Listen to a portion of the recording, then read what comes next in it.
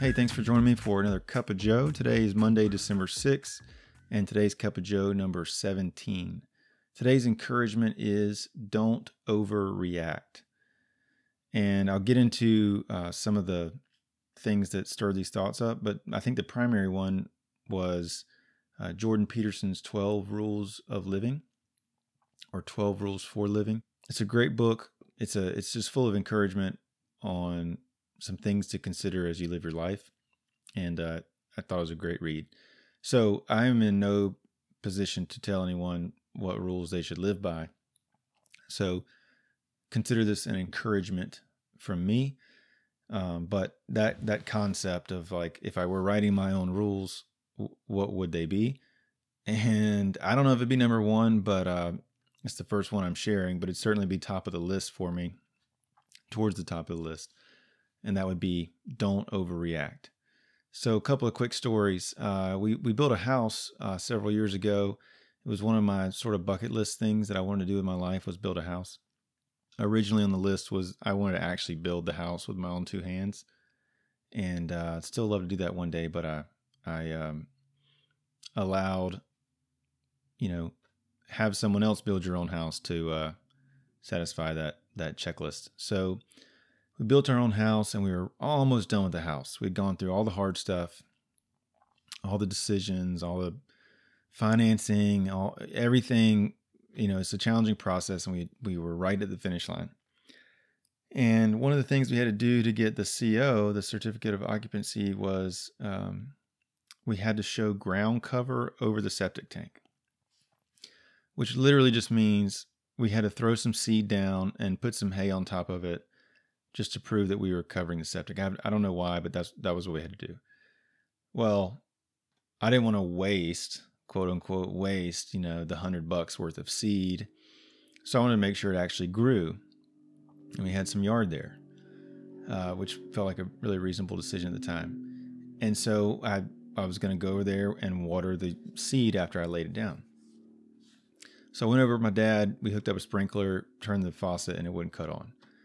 So I called my builder, and he's like, yeah, the water's off, but if you go over here to this certain place and cut it on, it'll be fine. Well, it took us a while, and, turning lots of different knobs and all these kind of things, but we finally got the water turned on. So we got the grass water going, and then we went to lunch. Well, we came back for lunch. There's literally a waterfall cascading out of the top of my garage. And when we went up the stairs, there was water coming down the stairs. And so we had a little garage apartment above the garage. So we made it up there. We were walking around in water. And there was water spewing from the bathroom because it was an open pipe.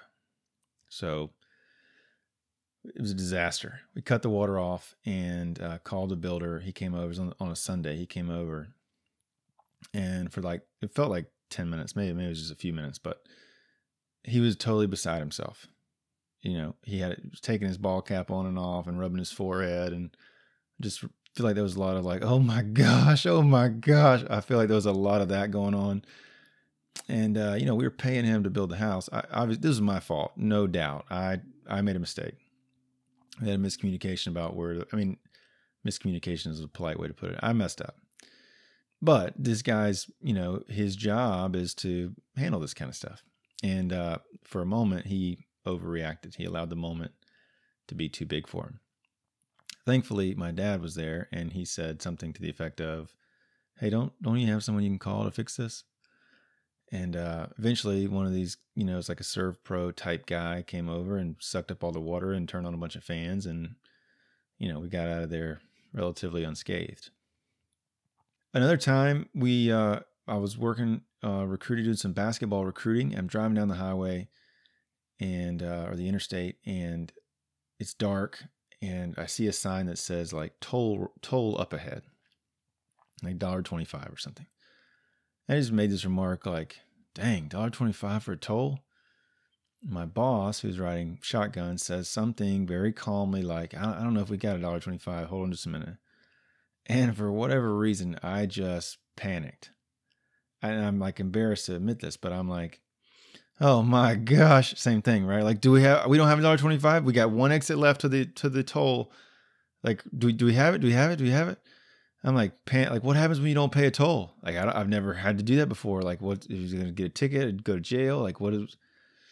And so I just ripped the wheel to the right, got off at the next exit, and before my boss could even finish counting the change. And it's like, he's like, what are you doing? I'm like, we don't have a toll. What are we going to do? Thankfully, I have no idea what happened other than that we didn't go to jail. Maybe we had enough money. Maybe there's another road. But the point is, it was a complete overreaction over something very small. When we overreact, we, and I know you guys know this, but we can't see clearly. We can't think clearly. We can't see the problem for what it is. Seth Godin in his book, The Practice, says problems have solutions. And I think that's beautiful. Like, this can be solved. Most of the things that we're dealing with, or at least can be addressed, But when we overreact, we can't do either, and we just totally magnify the moment to a place where it's much bigger than it should be. So there's the scenario of of it being a small moment that we magnify and we overreact and we lose our cool and we blow this thing out of proportion. And we do this with our kids, when they spill something on the couch. We do this with our significant others.